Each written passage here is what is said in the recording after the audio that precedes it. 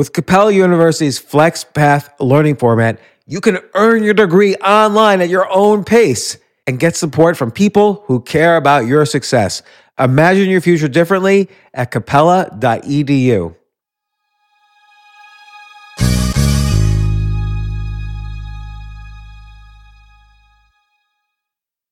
In a fast-paced world, every day brings new challenges and new opportunities. At Strayer University, we know a thing or two about getting and staying ahead of change. For over 130 years, we've been providing students like you with innovative tools and customized support, so you can find your way forward and always keep striving.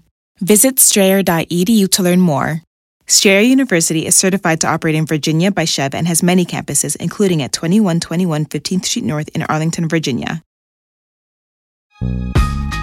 This isn't your average business podcast, and he's not your average host. This is the James Altucher Show on the Choose Yourself Network. Today on the James Altucher Show. I had been in California doing .com stuff for the better part of a decade. And I spent a decent amount of time thinking about the company I wanted to start. And I was like, you know what? It's not a tech company. I love starting things. I love entrepreneurship, but I'm not a .com girl. This isn't my thing.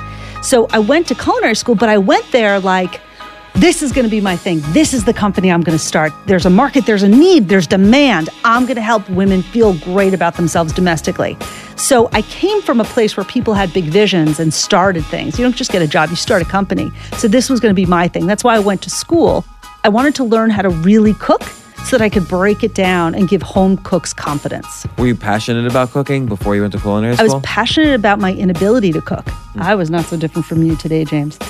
So how did you get a cooking show? I went to work for Martha Stewart because if I was going to learn domesticity, she was going to teach me. It wasn't like you just snapped your fingers and you were working for a top.com and you snapped your fingers again and suddenly you're working for Martha Stewart and you snap your fingers again and suddenly Lifetime is like banging your door down. Do you think there's always a what's next no matter what you're doing?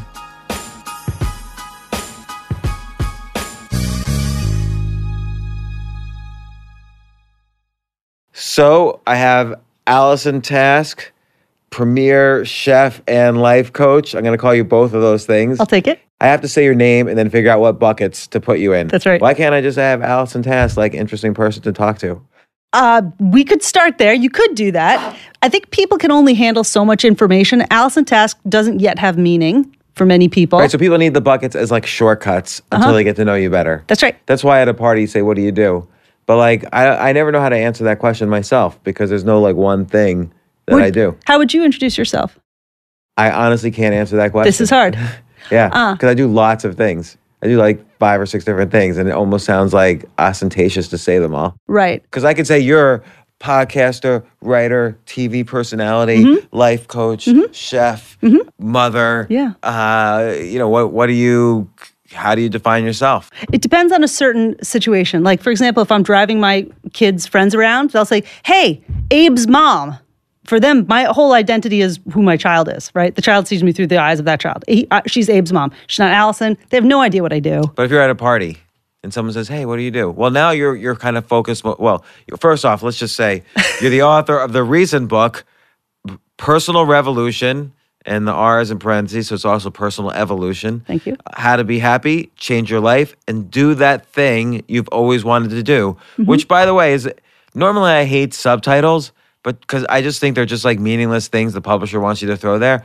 But that's actually a good subtitle because I would say just about everybody feels stuck in some way. There's something that they have always wanted to do, and most people just don't do it, or they think, oh, I'm going to work really hard for 15 years at something I don't really like, or I like mediocre, and then I'm going to do that thing I always wanted to do.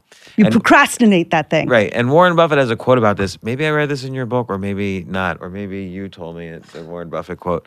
But Warren Buffett has a quote saying, that's like saving up for sex until your old age. It's just like a bad idea. Yes. So, yes. So we'll talk about that. But I want to talk first about your cooking. So you wrote 2 books, You Can Trust a Skinny Cook and Lighten Up America. And you also were the host of Yahoo's Blue Ribbon Hunter. What was that? Blue Ribbon Hunter was a show. It ran for about 2 years. I went across the country to food festivals and found weird food things. Like I went to Spam Jam in Hawaii. I judged a lobster contest in Maine. So we went around to local food festivals across America. And then you then you're host of Lifetime's Cook Yourself Thin, TLC's Homemade Simple. You've been a guest on the Today Show, Good Morning America, Glamour, Business Insider, Mind Body Green. I've been on 2 out of those 5. All right. Probably the least important 2. And you were a spokesperson for Kraft, Borden. I remember one time Kraft at one point was owned by Philip Morris, I think. Yeah. And so, like, this is in the 90s. I had It's a weird. business making websites, and I remember pitching them, and you'd go into the conference room, and there were packs of they were like, you know how, like, conference rooms have, like, maybe pencils in a box? They had, like, packs of cigarettes and, like, velveteen cheese or whatever, like cheese cubes, like 2 things that I found utterly distasteful. And I'm, like, pitching them, we're going to do the best website possible for you. Just felt so... Anyway, you're a spokesperson for Kraft. Talk to me about cooking. Like, sure. And you talk about cooking in the book, too. Like, there was one person who came to you you switched from... You did switch to do the thing you love doing, which is life coaching, but you were also doing something what I think is equally fascinating, which is you were cooking and a media personality around cooking. Let's say I want to be a better cook. How do I do it? So I got into cooking. I actually did 10 years in .com. And during those 10 that's right. I should have mentioned that as well. we're gonna hit that too. Those 10 years of .com, I realized, like, hey, I'm a good business person. I can do this. I can hang, at the table inventing the internet with people like yourself. That was really fun. But then I got to a point when I was 30 and I was like, I'm ready to have a family. I'm ready to nest and all that good stuff. But I didn't have domestic skills, and I knew it. I couldn't cook, right? I've got an Ivy League degree and I can't figure out how to cook. What's wrong with that? What's wrong with that is we're not born knowing how to cook. We have to learn. So I went to culinary school and I'm like, I'm going to learn to cook. And furthermore, I'm going to teach this entire decade of women, 2 decades of women, and the coming decades of women how to cook. Because yes, women are still expected to be the primary caretaker, right? And people look at us like we know how to make lunch for our kids. And if we can't even feed ourselves, how are we going to do that? So I wanted to take cooking and make it really simple for people. So your question was, how do I cook? You can pick up one of my cookbooks, obviously. But then I couldn't follow recipes. But I don't know if I would really get. You're like, what's the essence of cooking? The essence of cooking is having enough. That would be like me asking you how to write a computer program. You have to have enough experience to know what you know how to do it without reading a book. So salad, for example.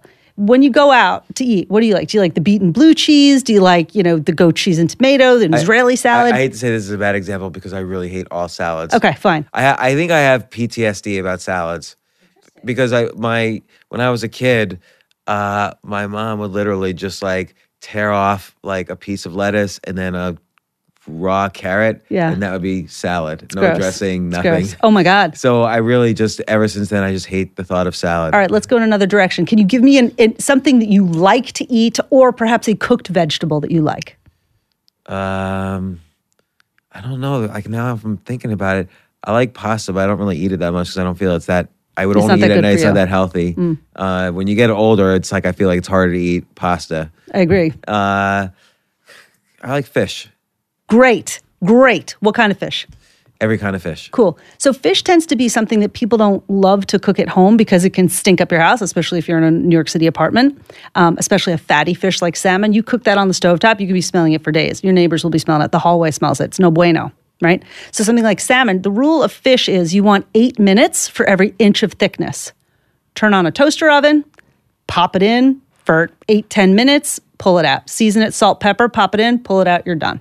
Wait. There was something you skipped there. Yes. So wait, you put it in for 8 minutes, take it out, then season it, then put it back in for another 8 minutes. Yeah, I went too fast. Yeah, I went way too fast. Because the reason I ask is this weekend I cooked salmon and I seasoned it all in advance. Yeah. Put it in for 8 minutes, pulled it out. What happened? And it was a little too raw. Oh, it was too raw. What temperature do you have it at? 350, but maybe the oven, I suspect the oven wasn't working. You didn't preheat the oven, or the oven wasn't working? I did preheat the oven, but I was staying like in a rental, and it's like a vacation rental. Dodgy. Yeah. Dodgy. But you're Interesting. saying maybe I should have had it 2 sets of 8 minutes, or what should I have done? So with salmon like that, first of all, if you're not sure, you open the oven and stick your hand in it, right? And this again comes with experience, right? Because I'll know a 200-degree oven versus a 350 versus a 500. With fish, an ideal thing to do is to broil it. Broil is direct heat from the top of your oven, right? So broil is, they use the word broiling in England as grilling and broiling are interchangeable. Monodirectional heat. In your oven, broiling comes from the top. On a grill, obviously, it comes from the bottom. It's a shock of heat to the system, right? That's 550 degrees plus. Best thing to do with fish is pop it under that broiler for 8 minutes. Believe me, it'll be done. If you're going to cook it at like a 350 or something like that, you're going to want to let it go a little bit longer. With something like salmon, I like to slow roast it. I roast it at 320 for like 25 minutes. That makes it really nice and rich and sweet. But when do you take it out in the middle?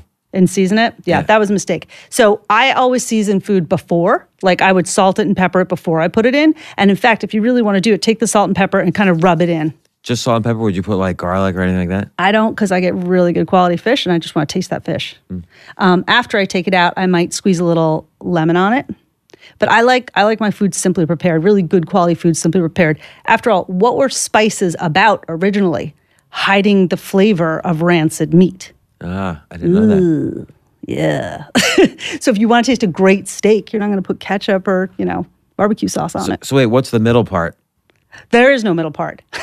I was speaking very quickly. I'm sorry. I caught myself. So all you have to do for fish is preheat your oven, ideally a broiler, season it, pop it under the broiler, 8 minutes, pull it out, eat. So, and you don't mind me asking about this? I know we're going to get to your book, Personal Revolution, How to Do What You Always Wanted to Do in Life. Yes. But now I have you here. I'm going to we're going to ask. We're going to do it. I've cooked 3 times in the past 20 years, so I'm just going to ask a couple Really? questions. Yeah. So, eggs. Yes. Now, I go to 2 different places in the morning for eggs. One place, the eggs feel just kind of dry to me. The other place, the eggs are like fluffy. How do you make eggs fluffy? Scrambled eggs. Scrambled eggs. I don't know if this is interesting to anybody. I just really want to know this. Well, a couple things to do. When I worked at Jean-Georges had a style. Jean-Georges? That one. Yeah, right there at Trump Tower. I just ate there. Well, I did the breakfast session for him. So he had this great recipe for eggs where he would actually have eggs the texture of oatmeal so that you could spread it on toast. Not what you're talking about, not fluffy, but it was like really weird and cool. The way you would do it is you'd crack your eggs on a very low flame. Right? So crack your eggs into your skillet, very low flame, put in a few pats of butter, and just whisk it. Continually whisk it. And then it gets to be the texture of sort of oatmeal. So it's cooked through, but it's soft. It's almost like a pudding or a porridge. So what are you doing there? You're stirring it to keep the heat evenly distributed. When you cook the eggs firm up. But by stirring it, you just keep that gentle, low heat evenly distributed. What this restaurant must do. Yeah. Because it's like a little fluffier then. It's like a little softer somehow. Mm-hmm. Yes. It's soft because So there's no, you put the eggs in first, then the butter? Eggs and butter in together, and then you gently cook it. It takes like 15 minutes. And so let's say it's 2 eggs. How big is the butter? Maybe a tablespoon of butter. Be generous. And not like a cube, like you're not cutting it off a bar? A stick of butter is 8 tablespoons, 1/8 of a stick.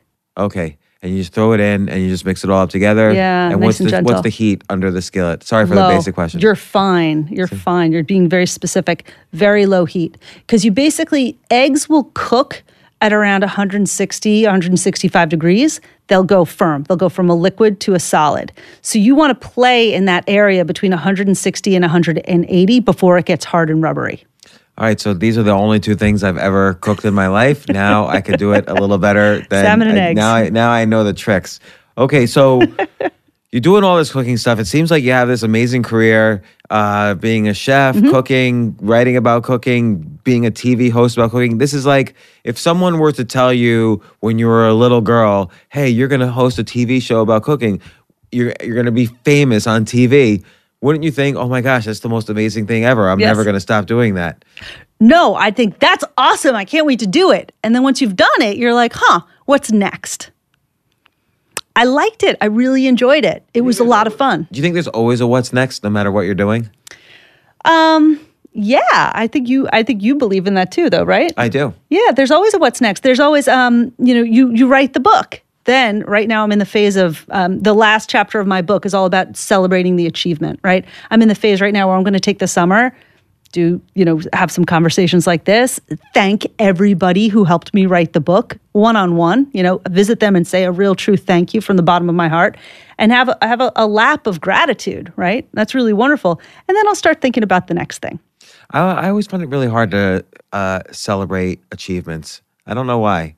Like, I always feel like, okay, that was good, but it wasn't good enough. Totally. Now I'm going to move on to the next thing. Totally. That's why I wrote a chapter about this in my book. And in the book, I said, when I got my first book, right, my first You Can Trust a Skinny book, I opened it up and I was like, damn it, that's wrong. That font's too small. That color's not right? My first book just arrived in my lap. A beautiful hardcover, big fat advance. I'm so proud of it. And what am I doing? I'm still editing it.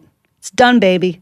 It's done. Time to enjoy it. Time to say it's not perfect, but it's incredible. Well, and this relates to the difference between success and happiness. And you discuss this quite a bit in the book, or at least you address it in the sense that you know the positive effects about being happy, and the positive effects in terms of your success in career, success in productivity, and so on, by having a positive outlook, by being happy. But I'm curious, what's the relationship between success in a career and happiness? So, like a lot of people, so you're basically linking them by celebrating the achievement, but I think a lot of people have a hard time doing that.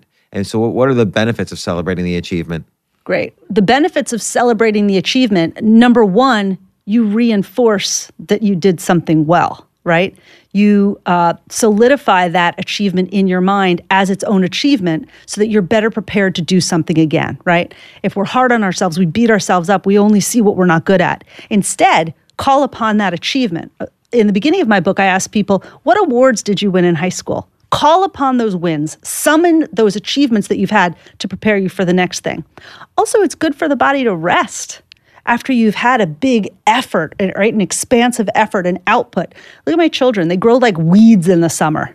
It's really nice that they can rest in the winter, right? Grow their brains instead of their bodies in the winter.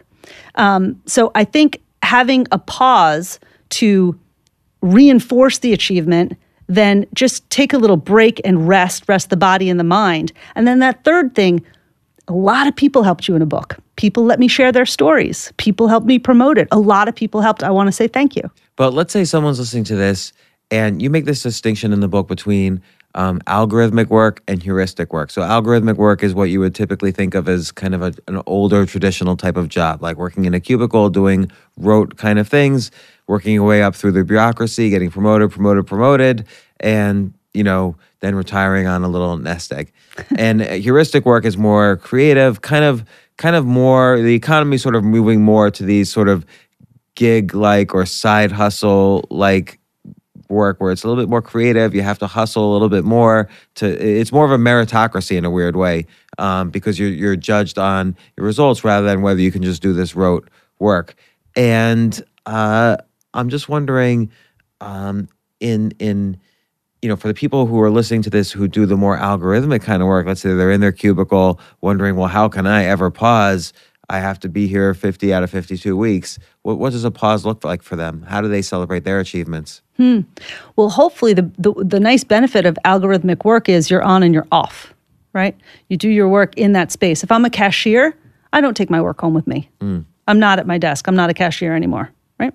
If I'm an accountant, hopefully there are times when you can leave your desk and not bring work back with you. So you press off when you're not working. I am a big believer in the Sabbath, right? The Sabbath that crosses religions and cultures, having that day a week where you rest and you unplug. That's what you do after you have a big achievement. And if you are that worker, that's why we have Labor Day, Memorial Day, Veterans Day, right? All these days are to make sure you can take a break outside of your weekend. So those breaks are really important and essential. It's funny, I was speaking to someone recently about the pageantry of Christmas and Thanksgiving. And I said, holidays, holy days, days of rest. And they said, no, in certain cultures, these are pageantry holidays. And that is when you turn it out. You do your best. You make the Christmas cookies and the trees and you invite everyone over and you host. You run yourself ragged. When do you then repair after all that work? Right? So a big expansive effort needs a little bit of a break. So going back to the cooking, and I won't ask you a recipe this time. For you, you went all out. Like, it's not so easy to get a TV show. Like, you're clearly someone who can execute and do things. And so you transformed that meta skill. Like, you basically developed this meta skill of being able to set big goals and accomplishing them. Being a host of a TV show is not an easy thing.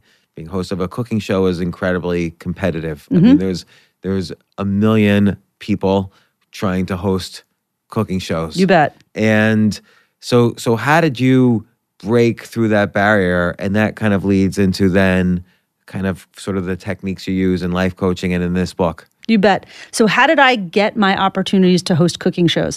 First of all, I am a big believer in say yes. There's no opportunity to say no. When I was cooking, I went to culinary school, and I'm an Ivy League grad, and now I'm in a real blue collar profession. My arms So in order to get, I'm sorry to interrupt. I'm a little bit of an interrupter, but I see. we'll get back to okay. it. But like you mentioned earlier, how you had been doing the .com stuff for years, and you felt like, okay, now I need domestic skills. Right. Most people don't say, oh, I need domestic skills. Let me go to culinary school to learn how to cook. You're right. Like they buy a frying pan and a cookbook and ask someone, hey, how do I cook eggs? Right. So it's a little overachiever, isn't it? Yeah, and so not everybody's an overachiever. So we'll So get what to how happened? do you deal with the not overachievers in your life coaching. But so you go to culinary school because you decided, okay, I don't know, do you go to like cleaning school after that too? Like what do you, What's next? Yeah. Well, so it's a combination of two things. I had been in California doing .com stuff for like the better part of a decade. And during that time, people were always asking me, like, hey, Allison, what company do you want to start? You're doing this and you're part of this. When is it your turn? We're behind you. We've got money. We back you. And I spent a decent amount of time thinking about the company I wanted to start. And I was like, you know what? It's not a tech company. It's going to be an analog company. This isn't my jam. I love starting things. I love entrepreneurship, but I'm not a .com girl. This isn't my thing. So I went to culinary school, but I went there like, this is going to be my thing. This is the company I'm going to start. This is going to be, there's a market, there's a need, there's demand. I'm going to help women feel great about themselves domestically. So I came from a place where people had big visions and started things. You don't just get a job, you start a company. So this was going to be my thing. That's why I went to school, because I wanted to learn how to really cook so that I could break it down and give home cooks confidence. That's what I wanted to do. That was the big vision. Were you passionate about cooking before you went to culinary school? I was passionate about my inability to cook. I was not so different from you today, James. I didn't know anything. Okay, let me just say, you were better than me. So I mentioned I've cooked 3 times in the past 20 years, one being this past weekend. Yes. The time before that was Valentine's Day, and the time before that was in 1991. And on Valentine's Day, it was the first time I ever used this kitchen, obviously, that I was in this apartment I was staying in. And the previous owner or two had left grease at the bottom of the oven. Ooh. And so I'm cooking a salmon. And I set the whole kitchen on fire God. on Valentine's Day. And so my neighbor let me finish cooking it in his kitchen. I would not let you near my kitchen. That's a very kind neighbor. That's very kind. People say that about me in driving too. But yeah, so you couldn't possibly be worse than me. That's bad. That's pretty. I will tell you, in college, I was worse than my room. I was like the worst cook in our, 12-person house. I just didn't have the skill. I may not have been. You can win that. I win. I concede. You win. You win. So I went after it because I wanted to make it my business. Right. I didn't want to just learn to cook. I wanted to help teach others. I saw a need in the market. I saw a hole. You saw a hole, even though there's 1,000 cookbooks out there. There's a cooking channel. There's a food channel. 1999. I went to school in 2000. It was as the food channel was just starting. So that's exactly why I did it. And then I left because I wasn't the only one having those thoughts at that time, right? This was before Blue Apron. This was before any of that. And this was just, Emerald was probably the biggest present. This was before Malto Mario. It was before all of that. So it was it was before Rachel Ray. It was just starting to start. And then when I hit it, it was everywhere. Food Network was everywhere. I tend to have very prescient timing. The .com, right? I hit .com in 94, 95, just as it's taking off. The food thing I hit, in the 2000s, just as it's taking off. And so and coaching now too. So how did you get a cooking show? How did I get a cooking show? So I went to work for Martha Stewart because if I was going to learn domesticity, she was going to teach me. I wasn't going to buy her magazine. I was going to work for the woman. So while I was there, my first day was when all the proceedings came out where there was a lawsuit where she eventually was going to go to jail. So the entire tenure of mine at Martha, that cloud was hanging over our heads. I worked for... How did she handle it, like in a professional level? Just in terms of continuing to run her company. She ran her company. So at that time, I was working at the TV. I helped launch a magazine called Everyday Food. Then I worked in all the magazines down here in New York, weddings and kids and all that stuff. And then I went to the TV show we shot out of Connecticut. And so I worked with her 2 days a week. I was with her. You know, I was prepping the cooking segments and everything. Her office was next to mine. And it would suck because we'd be taping a show and she'd get a call for her lawyers and she'll be like, I have to take that. And she'd walk off set and she's talent, but she's Martha and there's lawsuit. So we'd have to wait. That means there's a lot of people standing on set and we're about to go into overtime and, you know, production people are all freaking out about it. We're just like, okay, please don't let this be a bad call. And if she'd come back, if it was a bad call, you'd know it. And like here she is facing jail. So you're saying you know it because her stress, she couldn't obviously She's bad. She's pissed. Yeah. Yeah. She was pissed. There, you know, at the time they were going after her. But she did something not right. She made a mistake. She wasn't contrite. She didn't own up to it. At that time, there were lots of other people who she was friends with also making those mistakes, also not owning up to it, but not being pursued by the law. What she did was wrong. But the gray area in which she lived was confusing for her. Yeah. Still wrong. Still not okay. Still she wasn't contrite. All not good. But it was hard because they chose to go after her, right? If everyone flies through the red light, but they go after you, you're going to be kind of pissed. You still went through the red light, but you're like, but what about all these other guys? So I think that was in the air. It wasn't fair. It wasn't right. And it was a bit of sexism. So you have this great pedigree of working for Martha Stewart. What happened next? So what happened next was because she was going to jail, they were trying to groom people from within Martha Stewart to start getting on camera. Right place, right time, right? I was there to learn. And I also was at the TV studio for a reason. I wasn't just cooking, right? I was doing other things. So Everyday Food, the magazine that I helped launch, they were going to make it into a TV show. And instead of putting Martha at the center of it, as they had with the rest of her media, they wanted people within the organization to step up. So they had, 35 of us audition. And I auditioned. I was the most junior person there. I had been there for the least amount of time. And I auditioned, and apparently my Q ratings were really good. I still don't really know what Q ratings are, but I know that that's a good thing. So they're like, you're going to be in the show. You're going to be in the show. So they brought in a guy named Lou Eckes, and he media trained 5 of us who they had chosen to be in the show. And there I was getting media trained to be in the show. So I was literally handpicked from inside to be one of the hosts of the show. And I was trained and I was taught, and I had been working on a set for over a year. So I knew the mechanics of production from, behind the scenes. Now it was my turn, to step into the light. And so I did it. And then the show was picked up by PBS. And then Martha went to prison. And then I had a better offer at a different company. So I said, I'm going to be leaving the company now. So I actually left just as that show was being picked up. And so again, someone listening to this might say, oh, well, it's easy for her. She worked for Martha Stewart. But in your book, you really go into, there's several chapters on the importance of growing your network. And this is really, this is life or death for a career. People don't realize it's not just about the hard work you put into learning your skills and focusing on being positive, although it's all connected. There's a lot of work that needs to be put into building your network. And I'm sure this is, it wasn't like you just snapped your fingers and you were working for a top.com and you snapped your fingers again and suddenly you're working for Martha Stewart and you snap your fingers again and suddenly Lifetime is like banging your door down. Let's start talking into, well, I do want to figure out how you made the transition from, TV cooking personality to life coach, but let's flip around a little bit. Let's talk about your book. Sure.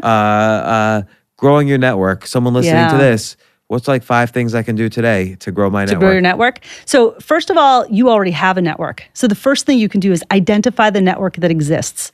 And in the book is really meant to be a coaching experience. So there are lots of questions, lots of stop points. Tons of exercises, by the way. This is great. If people read this book, and hopefully they will, there's a ton of exercises. You have action stop points and you have questionnaires.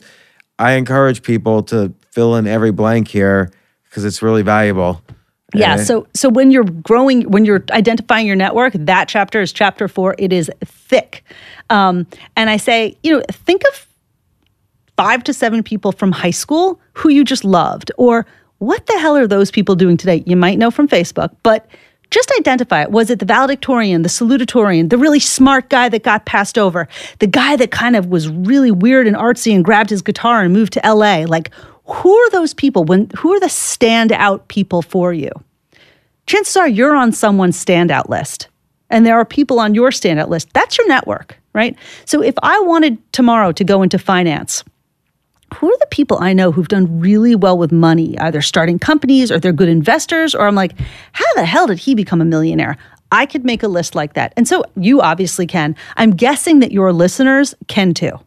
You know people who've done well. We all know people who in high school we kind of looked over and then, oh my God, I can't believe I'm looking at them on the Today Show. You know what I mean?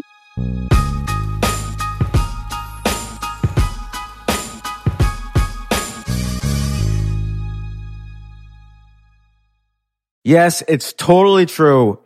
Airbnb has changed my life. If anything, they have made my life so much better. Like, I used to live in Airbnbs. I lived in over 100 or 200 different Airbnbs over a 3-year period, and I loved it. I became a really good guest of Airbnbs, and I got to know lots of hosts. So when I initially owned a house, of course, the first thing I thought was, I'm going to turn my house into an Airbnb because I travel a lot. So why leave my house unused when I can make a side income by letting others Airbnb my house or come to stay in my house as guests? And having my own Airbnb or being a host for Airbnb has allowed me to do just that. And I've met other hosts. I've actually spoken at Airbnb's host conference. I think it was in 2017. I met so many just nice hosts. It's a great community. And I love, turning my own home into an Airbnb. Like, I'm traveling to Austin next month. My home's going to be an Airbnb while I'm away, and I'll stay in an Airbnb. I'd rather stay in like a 3-story house Airbnb than in one tiny hotel room in the middle of Austin during South by Southwest. So listen, while you're away, your home could be an Airbnb. Many people host on Airbnb, but there are people who are just letting their house sit empty, who've never thought about it or didn't realize their space could be an Airbnb. Hosting can easily fit into your lifestyle and is a great way to earn some extra money. So if you have a home, but you're not always at home, then you have an Airbnb. Your home might be worth more than you think. Find out how much at airbnb.com/host.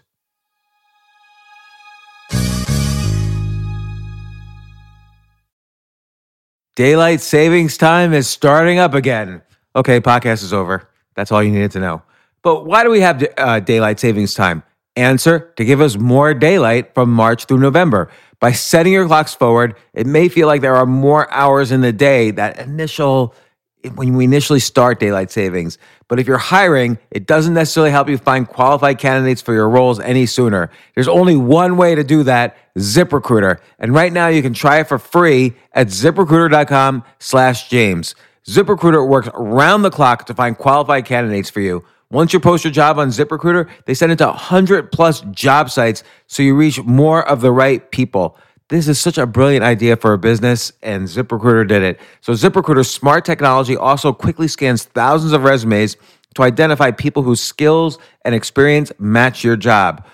I've used ZipRecruiter, particularly as a potential employee, and I still, to this day, get messages every day.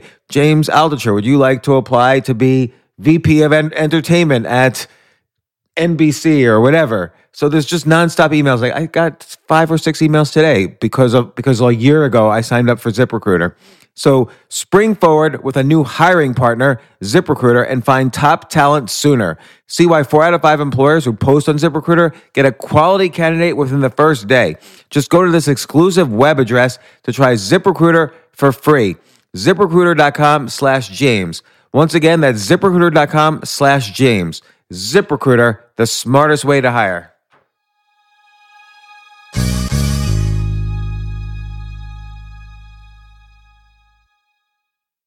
Hey, listen, men's health is important. Men act all cocky and like they don't need anything. But the reality is, as you get older, there's some things you need. And it often feels like we're too busy to take care of our health problems. Like, I'd rather do anything than go to the doctor or the dentist or the pharmacy or whatever. But now you don't have to waste your time if you use Hims. Hims, H-I-M-S, Hims is changing men's healthcare by providing simple and convenient access to science-backed treatments for erectile dysfunction, hair loss, weight loss, and more. The entire process is 100% online, so you get a new routine of improving your overall health faster. Jay, you listening to all this? Yes, I definitely gonna use Hims from now on. Not that you need it. You're young and healthy. James, I'm 35. You're getting there. You might need it. Who knows?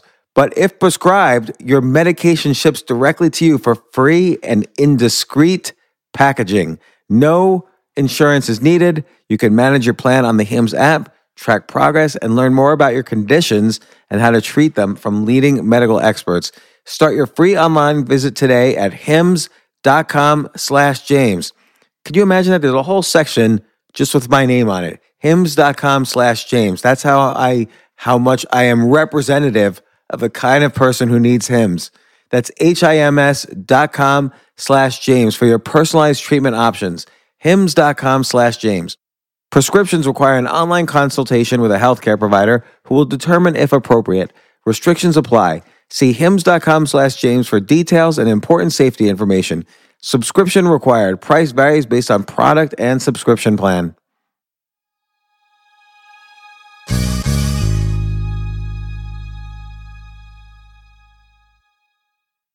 So I've had experiences like that where I would be looking at the Today Show and I'd be like, oh my gosh, that's so-and-so from junior high school. Mm-hmm. But then I feel I'm not going to reach out to him. Probably everyone's reaching out to him or her or whatever. Like, I feel like, oh, he'll think, oh, he's just reaching out to me because I just was on the Today Show. Right. So yes, that's what impedes your network.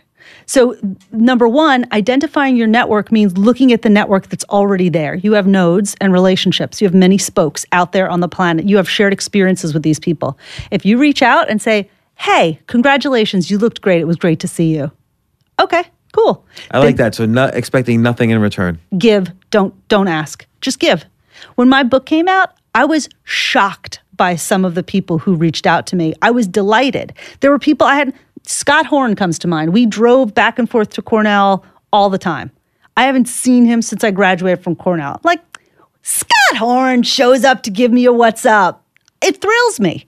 It's great. I'd love to hear from him again. Anything I can do to help him, I absolutely will. He just reached out to say congratulations. That was so nice. People love to hear from you.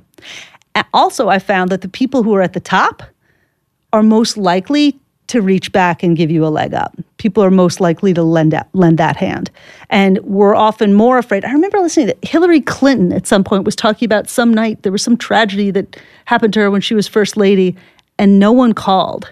I was like, how did nobody call Hillary Clinton, right? Think of all her friends, all the people she knows, nobody called. But that's like, the pretty girl never being asked out because everyone's intimidated.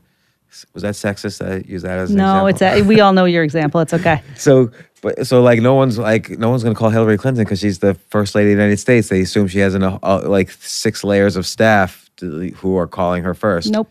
Same thing happened to Martha. I remember Martha talking to us about, she was in the middle of a divorce. This was another great thing about working for Martha. You get really intimate, right? She's going to talk to you in a room of the 100 people that work for the TV show and say, here's what's going on with me. And this was actually when she was going to jail. She said, I remember when I first got divorced Everyone was at my house shooting a Halloween cover, and I was in my crazy Halloween makeup because Halloween is like one of her favorite holidays, and she was in her crazy witch makeup or whatever, and she was all alone in her house looking in the mirror, taking off her makeup, and she describes like, I'm just alone taking off my makeup in the mirror and saying, this is why no one will marry you. Who would put up with this? Right? Heartbreaking. But that's Martha. That's Martha, right? So whoever your friend is, maybe your friend is Martha, give Martha a call. Go give her a call, give her a hug, bring her a strudel. She'd love it. So whoever your friend is, don't underestimate the power of reaching out just to say, hey, you're awesome. I see you. And I think there's something here too, which is it's a mixture of quality and quantity. So it could be I reach out to Martha Stewart and she doesn't reply, but if I reach out to 100 Martha Stewarts, You bet. 1 or 2 might reply. You bet. And particularly if I'm not expecting anything in return. Well, I mean, James, to be totally honest, I'm so grateful to be sitting here with you. Why is this happening? I wrote a book. My husband reached out to you. You and my husband have a relationship. We've met before. I told him it would be a dream for me to be on James's show. I think James is amazing. He wrote Choose Yourself. You remember I read it over that vacation. I was like, James this, James that for like 2 months. I was like, this is my dream. He's like, I'm going to reach out. Well, and it's funny because I've read some studies that your secondary connections are often the most valuable in terms of finding new opportunities. So by secondary connections, like Aaron's a first connection, and then I know you through Aaron, your husband, and Aaron I've worked with on and off since 2002. So I've known Aaron for 16 years. So now, of course, if Aaron wanted to come on the podcast also, I'd have him on the podcast. But again, it's most opportunities come because it's exponentially larger when you have the connections of your connections. Most opportunities come from that exponentially larger group. Bingo. So chapter 4 is all about identifying your existing network, which is vast. And chapter 5 is about expanding your network. So going through that group of people who love you and want the best for you. I ask people to do this exercise. Tell me about yourself, right? Now tell me about your best friend. You could go on and on and on about how wonderful your best friend is much more easily than you can do that for yourself. So when you use that secondary network, there's a friend in the middle who's going to go on and on and on about how wonderful you are. And everything they're saying is totally accurate, of course. Also, you think about, how did you meet your significant other? Did someone introduce you? How does that person feel knowing that they were the connector of you and your significant other? So people sometimes will say, I don't want to ask that person for a favor. I don't want to ask for an introduction. I don't want to put them out. You're not putting them out. You're giving them an opportunity to make a shidduch. In Yiddish, it's called a shidduch, right? A connection. You're setting people up. You're making a shidduch. It's a good thing. It's so funny because one time I had a deal to write a book so I'd written a book called The Power of No, which is how to say no to things that would basically be negative for you and waste of your time and so on. But after I wrote that book, I had a really hard time asking people to say, saying, hey, can I go on your podcast? Or, hey, can you write a review or whatever? And so it was such a difficult time, but I learned a lot. My next book was going to be The Power of Ask, and which is basically how to use how to ask in different situations. Lovely. I never wrote the book though, and ended up, I didn't even return the money for the advance, I have to admit. So, hey house, I'm sorry. I owe you a tiny amount of money, but it's okay. Maybe I'll write the book eventually. But it's hard to ask though. I can't do it. That's why I couldn't write the book. James, why don't we co-author that? We can co-author. All right, we could do it. Hey house, you're back in the game. So, but it's hard to do that, and it's really important. Yeah, I work with a lot of clients. They'll be like, I just can't write that email. It's like, come on, let's do it. We're going to do it together. You dictate, I scribe. You can dictate it. You just can't write it. My brains and your typing abilities. Hey! Exactly. So that's what I do that all the time with clients. And I'll have a client, having to send a text to someone who's waiting to have an informational interview with them. They just can't do it. They'll write the text, they'll throw the phone, and by the end of the session, they've got a date. You know what I mean? It's hard to do the ask. Sometimes having the support of someone to do it helps. But again, I don't want people to think, he's just writing me now because I'm famous or I have a big podcast or a big Instagram following or whatever. I feel funny asking for, in those cases, you're asking for favors. You're not just saying, hey, good job on getting that great big podcast. Let's make this real. Do you have an example? Do I have an example? Of somebody that you've been I wanting to would reach like to out ask? to? Usually I'm pretty low key. I don't really do a lot of asking. He and I have talked about it because there are some times where he says, I don't like to ask. And then I'll say to him, well, you've helped that person an awful lot. And he's had different examples. And, Can I ask this question differently? What's Yeah. a recent ask you made that went well? Jasmine. It's true. I did ask someone to marry me, and she said yes. but that's a little easier. You sort of pre-bake that in. It's like preheating the oven and marinating the big fish ask. overnight. It's a big ask. Yeah. So, but I don't know. I really, because I've gotten so used to not asking, I don't really. Steve does the asking. Yeah. It's funny because one of my favorite expressions, if you don't ask, the answer is always no. Yep. You know, and but I also think a corollary to that question is, I'm not doing your job. I read your book as well. I enjoyed it. But when did you ask somebody and they said no, and how bad was that? Great, Life yes. goes on too, right? Like Yes. you've asked Yeah. people stuff. And remember, I asked you to reach out to a couple people who dismissed you. And I said, it's okay, try them again. And, some people you've helped.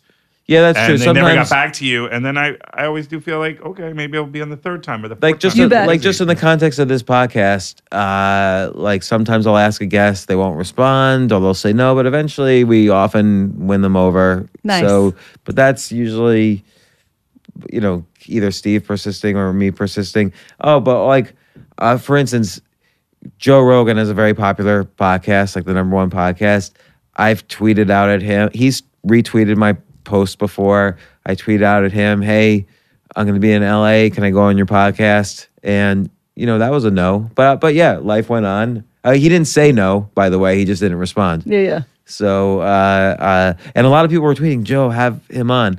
But it's okay. Life goes. But I also think we eventually will get You bet. Joe It's on, not a and no. we It's a not and- yet. Yeah. That's interesting. So this is so interesting to me because I was so nervous about asking if I could be on this show. And now it's so interesting to hear, well, you get nervous too about asking Joe Rogan, right? So anyone you're nervous about, they have their own nervous people.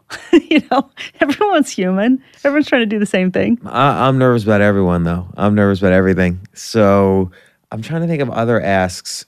What's another ask for me? I think, you have this comedy club. Sometimes are you reluctant to ask people to come and perform here? Or sometimes I'm even reluctant to ask to perform here. And and he's I own co-owner. the place. So I always have to be, I'm always nervous. But it's a hard thing to ask. Right. So either you can sit with that and say, you know what, asking isn't my thing. That's why I've got Steve. Yeah. Steve's my asker. Steve's my go-to ask. Here's what I tend to do. If I really do my version of the power of ask, I over-deliver first. Mm-hmm. So I will, like, let's say I will come up with, let's say I wanted to ask you for something. I will come up with 10 ways you could market this book in new and innovative ways, and 10 things I can do to help you market it. I would send that list to you. It would be very concrete and tactical and very easy for you to execute. You could just write back and say, okay, go for it. And then I feel like, okay, let's meet and discuss. And I have, my Trojan horse in there somewhere, which is my ask. You've earned the right by giving. You've Right. given the value first. But it's huge over-delivering. That's the only way I feel comfortable asking, which I feel is, on the one hand, there's a positive side to that, but on the other hand, there is a lack of self-worth in Yeah, there too. I hear that. So I don't know how to balance that. You can accommodate it, or you can decide. You have to decide if that's a problem that you really have. It doesn't sound like this is a problem you want to solve. It sounds like you've got Steve to help you, and then you've got this legacy of over-delivering with your Trojan horse. It sounds like it works for you. It doesn't sound like it's something you want to overcome. Yeah, but it might be, like I said, indicative of other problems in other areas of life, like this lack of self-worth. I feel I have to over-deliver as opposed to just, hey, can you do this for me? Other people say that to me, and I'm like, yeah, of course. But for me, I have to I have to over deliver. Yeah. And so what? Can I ask you why? Why are you sometimes fearful about asking then? When you just Great wrote a question. book? Super question. Because you don't want to hear no, because no feels so sad. No feels bad. No feels like, oh, I'm not worthy. Oh, they've confirmed I'm not worth it. Right. Right. So that feels sad. But why give that's the Eleanor Roosevelt quote. No one can hurt. Why give that power away? That person says no to me because it's not convenient to have them on the podcast. So that means I'm not worthy of what? It means they're booked. They're having a podcast on fishing and I'm not relevant to their podcast. That's what it means. So it's like a couple. So networking, there's a couple layers here. One is there's just kind of like building the connections between the nodes. There's like sort of reaching out. Hey, congratulations. Then there might be some way to kind of just get back in touch a little bit more. Like keeping like how much if someone's looking to shift careers, how much of their day do you think? Let's say it takes 6 months to a year to make the shift. It may take 2 years, 3 years, 4 years, whatever. But how much of their day do you think they should spend on networking? Like how much of your day right now do you spend on networking? You're promoting a book. So someone looking to change careers. So my husband, right? He recently went through a job change. It took... I know. I talked to him quite a bit about it. There you go. He was networking with you. It took 7 months, right? During that time, he received 4 offers. He networked about 4 to 6 hours a day. And networking is every day. He was coming into the city, multiple meetings, phone conversations, flying to Baltimore, flying out. Hey, this is the kind of work I'm looking for. Do you know anybody who's in that? Every time he had a conversation, he left with 5 to 10 more names, right? He has a vast network after 25 years as a journalist. He has the biggest network of anyone I know. He had like the vice president of the United States on his Yahoo show. Yeah. And Clinton. Yeah. So he knows a lot of people. So he's got this great network. And actually, I'm only talking about the people, not even the guests, just the people he's worked with, right? The other journalists, producers, writers. That network is vast. And he's hired a lot of people. So a lot of people know that he's likely to hire them again. So they want to put him in places where they might want to work, right? So everyone was willing to help him because he's been so helpful to them. So again, like that's 4 to 6 hours. Someone's working in their cubicle. They're thinking, I really want to, I got to pay the mortgage. I got to pay the bills. I have 3 kids I'm raising. I got to do my job. I don't want to network 4 to 6 hours a day. So I'm glad you clarified that. So when he was looking for a job, he was not working. So that's 4 to 6 hours a job if it's your full-time job to find a job. I don't believe in working 8 to 12 hours trying to find a job. I think you're going to exhaust yourself. Read a book, go for a jog, do things around your house, be healthy, get yourself mentally and physically healthy, meditate, do the things you want to do and don't have the time to do. Use that time in addition to your 4 to 6 hours of networking. Right, and I just want to add, you have a very great list of another action stop point that you kind of have to make sure your mindset is healthy around all these different categories. And you mentioned health, spirituality, friends, family, love and partnership, personal development, creativity, and so on. And it is important that you're not just focused on like, well, I'm a great computer programmer, so I'm going to just get a job doing computer programming. It's more like so we've had on the podcast a couple times Scott Adams, who writes the cartoon Dilbert, and he talks about a talent stack. And you kind of have to build your talent stack. Like, he mentions about himself. He's not the funniest guy in the world, but he's funny. And he's not the best drawer in the world, but he knows how to draw. He's not the best IT guy in the world, but he worked in an IT department. But combine all 3 of that talent stack together, and he has the cartoon Dilbert. Yeah. So, and your checklist of the things that are important to have a good mindset in, that's almost a way of kind of creating that talent stack for yourself. Yeah, that's what you're describing are the different aspects of the whole life, your whole life, the whole life model. There's 10 components of your whole life. Fun and creativity is one of them. When's the last time you had a really good time? Fun, just raw play, right? Every day, all day. There you go. Nice. That's all I do. I don't really work. You're high on the fun scale. Not everybody is like that, right? But so some people, when they're looking for that job, make sure you've got fun happening because that's going to help your brain as well. If the person is working and they want to change jobs, no, I'm not going to ask you to do 4 hours of networking. I am going to ask you to do, either an hour or 2 of networking a day, or give me 1 day on the weekend where you give me that 8 hours of really working. I am going to ask you to go out after work, have lunches, have breakfasts, get in front of people, meet people. So it's interesting. Like, so Steve, who's sitting right here, producer of the Steve. show, how many emails a day do you send out for potential guests?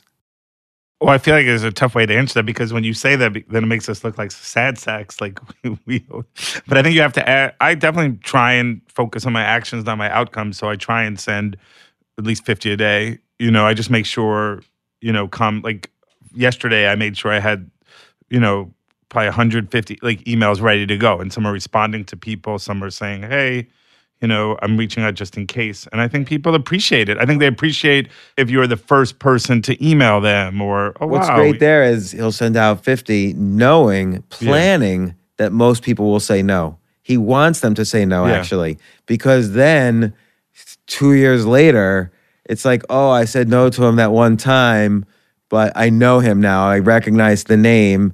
And so then he asks something else, they'll say yes. So that's incredible strategy. If you're going for a job hunt, you're building a business. Yeah.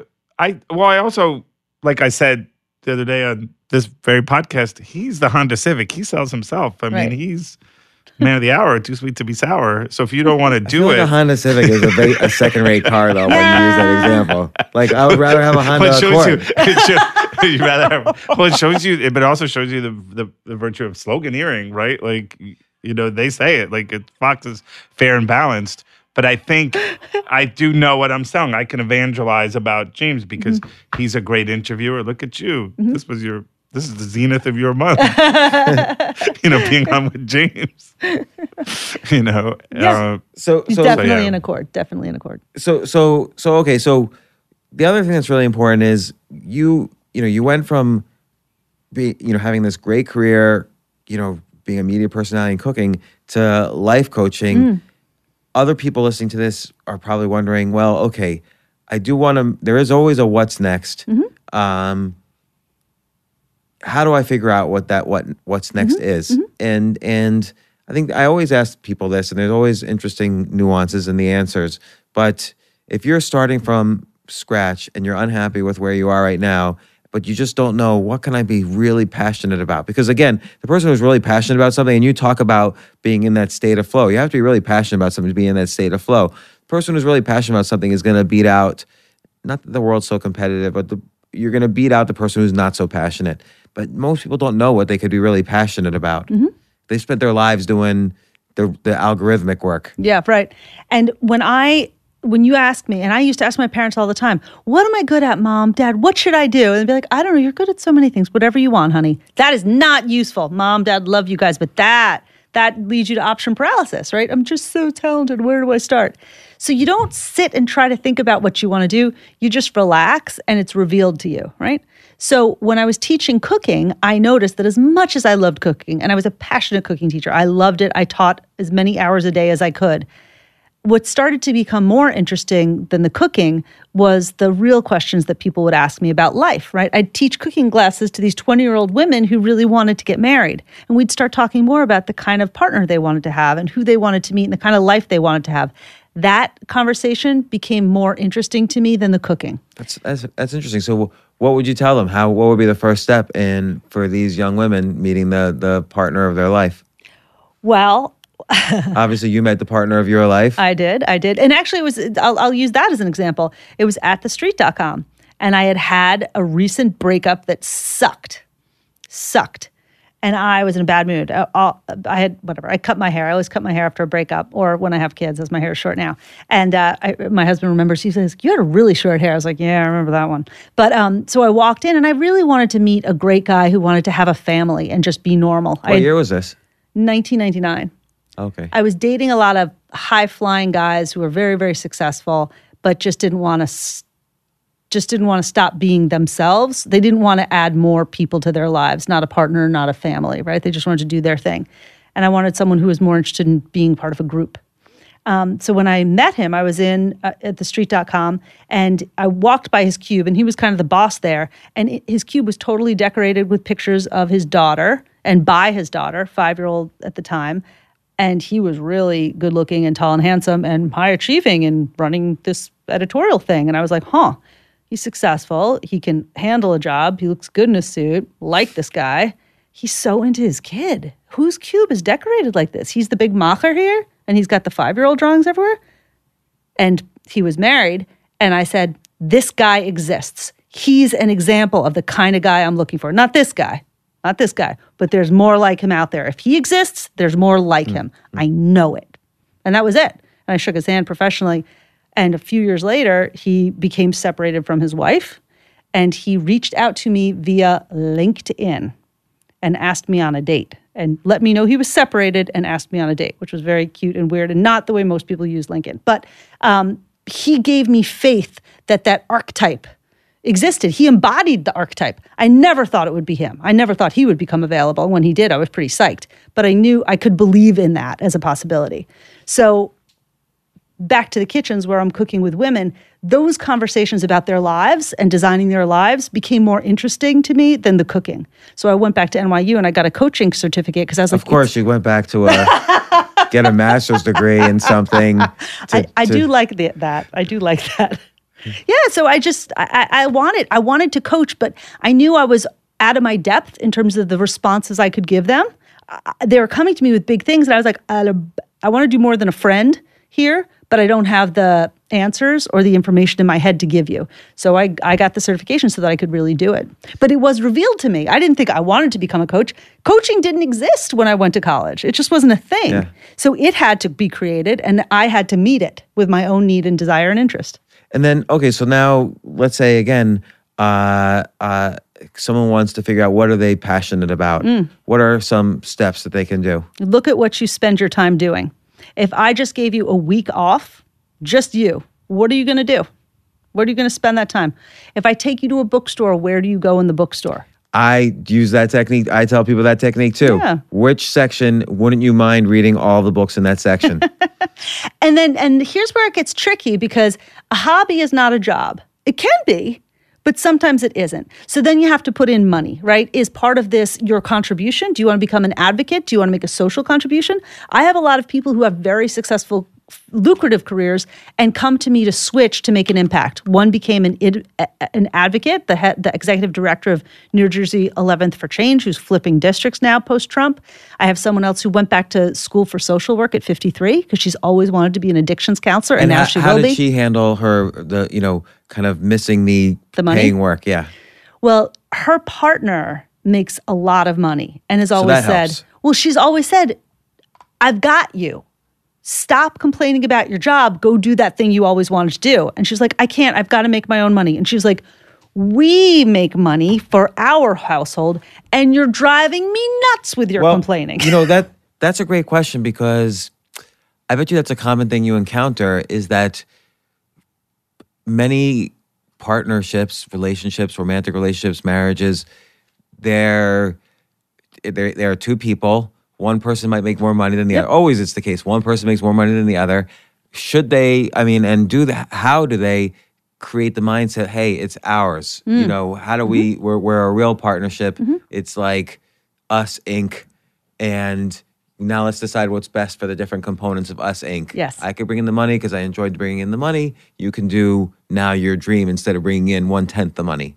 So how do they kind of make that leap? Often that leap is hard to make. You bet. In her case, that's a message her partner had been giving her for 10 years. Her partner sent her to me, and she came to me, and it was clear what she wanted to do. She couldn't let herself do it. But after we talked about it for a few months. Then she took a break because her parents were sick. And then she went away with her partner, and perhaps it was her parents being sick and her seeing that partnership, right? We have one life, right? That meeting with reality. And then she was in a sweat lodge with her partner, and she was like, I'm going to do it.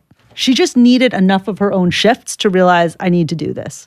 Yeah, and I think one of the issues is, and you bring this up, it's all a matter of math. Like, I only have so many more weeks, weekends, years to do this thing that I want to do. So at 53, if she wants to be a social worker, there's going to be a couple years of school, and then she's probably going to want to slow it down at 65 to 70 years old. So there's only, or not, but maybe go longer, but there's only going to be so many more years now where she can achieve this dream. If she doesn't do it now, she's never going to do it. And then, but it seems like then part of what the coach does is kind of remind people of this math and help people grow this network so that could help your math depending on which direction you're going, how to help find that passion, but also most importantly, or maybe not most importantly, allow people to figure out how to give themselves permission to do what they really want to do.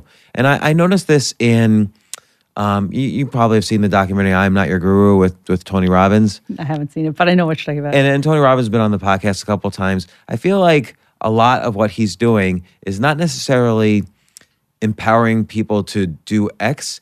He empowers people to give themselves permission to do X. It's interesting. Yeah. And so I think a lot of it, and people say like, oh, well, I could give myself permission to do something. It's really hard to do that. Yeah. Like I can't give myself permission to do many of the things that I want to do. It's like you need to have someone talk you into it somehow. Right. You're hiring me for a reason. We're all clear on what that thing is. So how do we get you to shift your mind so that you can liberate yourself to do it? I think that's a great point. It's the permission. Mm-hmm. And so can they do that? I mean, I think, like you said, what's amazing about your book is that not to say they don't have to call you, they should call you for life coaching, but they don't need to call you. This book is a life coaching experience. You can go through the different exercises and the different action points and fill everything out and find, weave your way through that maze to give yourself permission to find out what you're passionate about.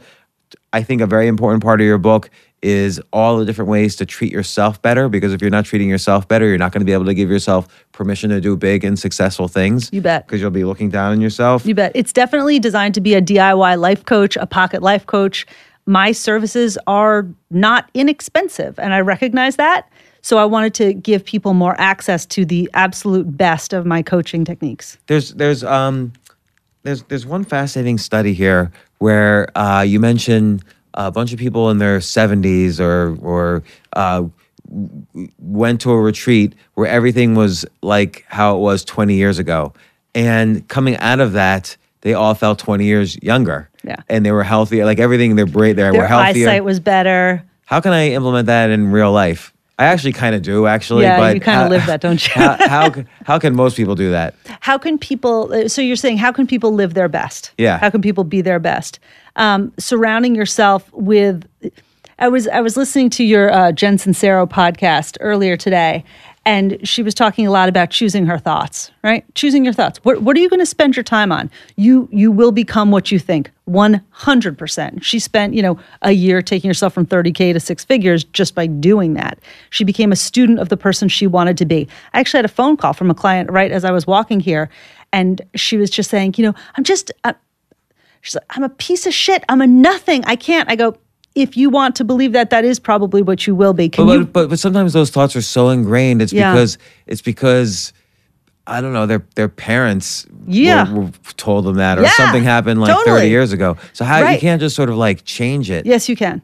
You can. You totally can. The first thing is, stop. That's that thought again. It's actually excellent when I do it in a coaching session, because I have a huge whiteboard in my office. The whole wall is a whiteboard, and I'll just write the words on the board.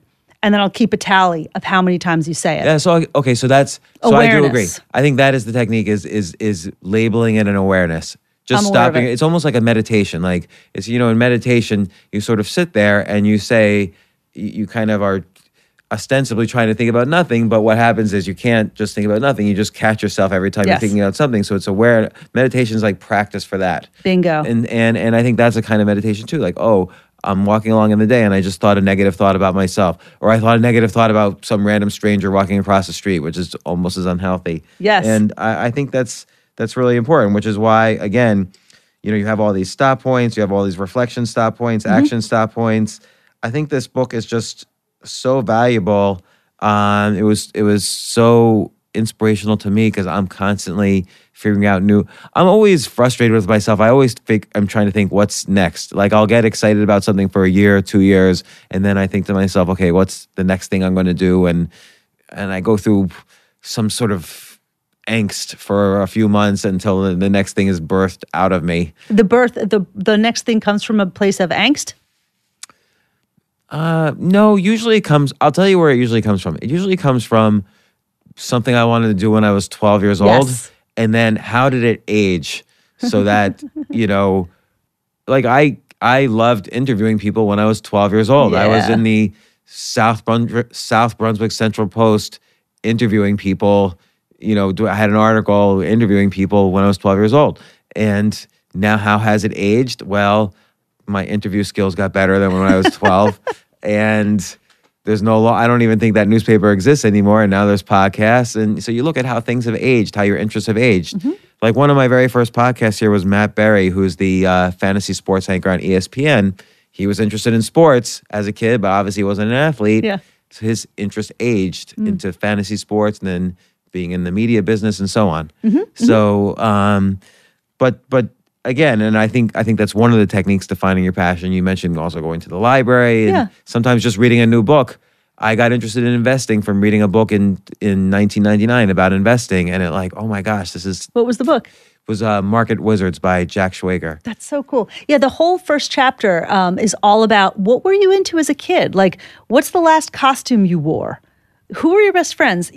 We're right next to summer. In the summer, when you were 10, you were bored. Like, what did you do? Me, I was always playing with typewriters. I didn't play with dolls. I played with typewriters. It's like a weird thing for an 8-year-old to do. Why? I liked ideas. I liked words. I liked writing stories, right? In high school, I wanted to be part of this leadership group that was counseling other students. I wasn't allowed into it because I had too many extracurriculars. I sound like that character from that election movie. What's her face? Reese Witherspoon? Yes, that one. Like, Tom Perrotta wrote the excellent novel. I like that. I like that book before it was a movie. Yeah, there you go. So anyway, I always wanted to help people and help people be their best, right? And our years is .com, my years is .com. I saw people say, I'm going to invent this thing. It's going to be really important. And they did it, right? So I have a belief that people can do what they want to do. Now I take that 12-year-old who's now 52 and has lost sight of that belief and of those passions over the last 40 years. And I invite those passions back into their room, back into the brain, and then make it true. Right, and also, again, being creative about how those passions aged. You're not going to be a basketball player at 52. Maybe you can be a writer about basketball. You could be a novelist about basketball. You could be an announcer. You bet. You could be a fantasy. You could be a gambler. Whatever. So it's so interesting. Well, I do, again, highly recommend people do all the sit with this book. It's almost like take a weekend with your partner, if possible. Sit with this book.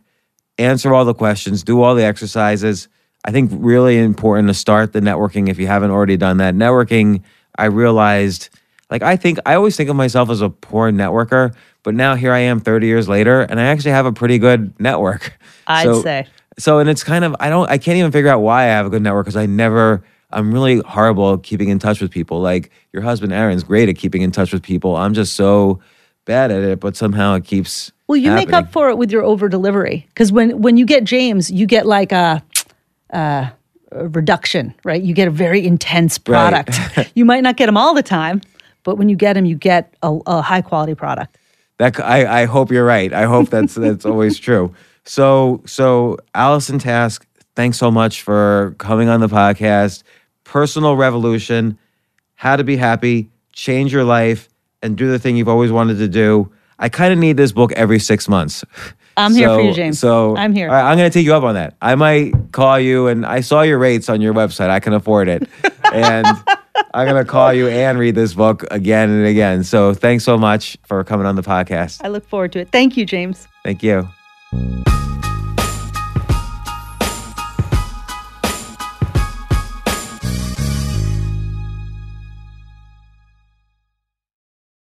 At Capella University, you'll get support from people who care about your success. From before you enroll to after you graduate, pursue your goals knowing help is available when you need it. Imagine your future differently at capella.edu.